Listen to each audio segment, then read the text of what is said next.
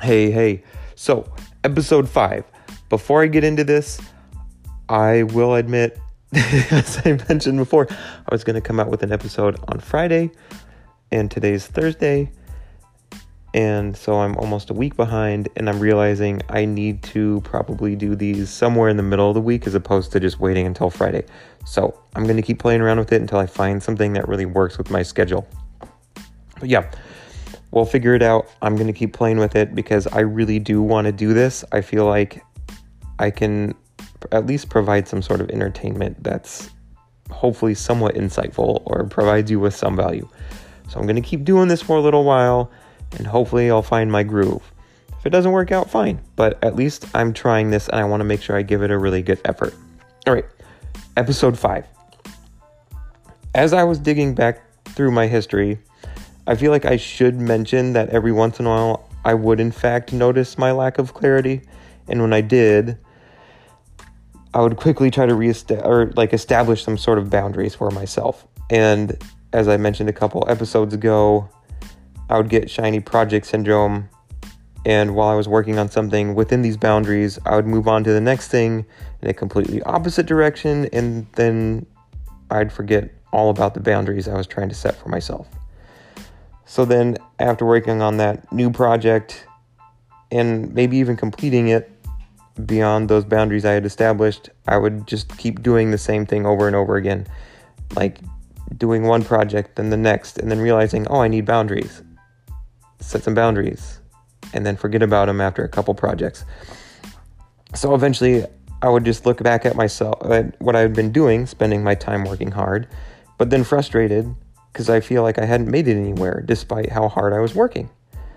And it made me feel like an idiot because I really wasn't gaining a whole lot of traction with my business. But then I'm seeing like my friends and my peers and all these, especially younger kids, kicking ass doing what I want to do. And of course, I will admit that that's also the comparison trap. I still get stuck in that every once in a while because I feel like I've wasted so much time switching to different kinds of projects just to find some sort of affirmation in what I'm doing and also trying to get people to like me. I'm now starting to realize that as I get older, I'm seeing that life is more than an XY graph, and there's way more factors into the whole game called life than just your career. So of course, I want to have this thriving career as a designer, art director, whatever. But I also have a family. I have a wife and I have a 5-year-old daughter and a 1-year-old son, and I love them to death. And there was a time where I was so caught up with my work that I pretty much was ignoring them. And then with my maturity, I realized that my life is worthless without them. So now I do believe that you will advance in what you make a priority. But just because you don't make something the very top priority, it doesn't mean that you can't advance in it. It's more likely that you're just going to slow down the advancement while you advance in whatever is your top priority. And you can always shift later. So for example, for me right now, while my family is home and wants to spend time with me, I feel like I should encourage that and spend more time with them. And I can still find time to do my personal projects and client projects, but not like I could if I didn't have little people who want to play Super Mario World with me. So I have to tell myself that that's okay, and I'm not as far as the ones that I look up to because I have a different life than they do. I'm running a little different marathon, basically literally and figuratively, if you know my history in running, than those people. So our priorities are different.